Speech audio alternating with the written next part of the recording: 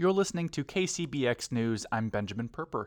A local nonprofit in Santa Barbara County has an unorthodox idea for solving the county's housing crisis: 3D printing.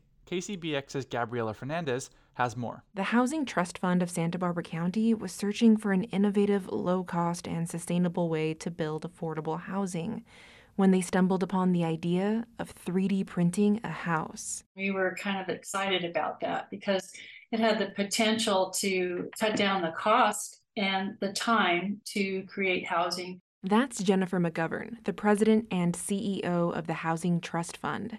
She says they use concrete rather than wood to build these homes, which creates a more climate-friendly, fire-resistant structure, making the homes more sustainable in the long term.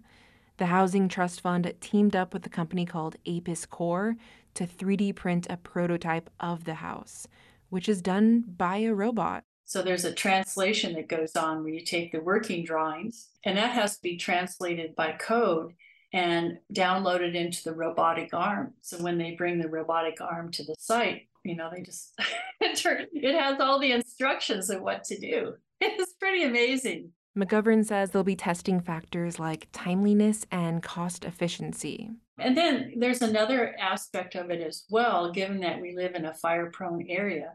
We're using reinforced concrete for the structure, for the main walls. And so we think that's a good model to show the community about using something that's more fire resistant for housing.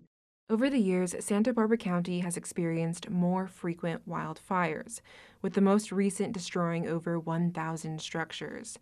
McGovern says they're hoping this new technology will help curb the amount of homes affected by wildfires.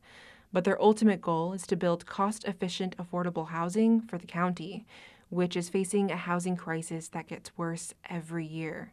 McGovern says the prototype is expected to be a small, one-story home finished by this fall. For more information on the 3D printed affordable home project, visit sbhousingtrust.org. For KCBX News, I'm Gabriela Fernandez.